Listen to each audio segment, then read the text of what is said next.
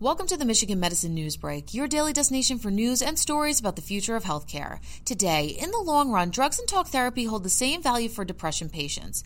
Spending an hour in talk therapy with a trained counselor costs much more and takes more time than swallowing an inexpensive antidepressant pill. But for people with a new diagnosis of major depression, the costs and benefits of the two approaches end up being equal after 5 years, a new study shows. The analysis, conducted using real-world data on treatment costs, positive and negative health effects, and impacts of treatment and depression symptoms on productivity, could help guide future care and insurance coverage.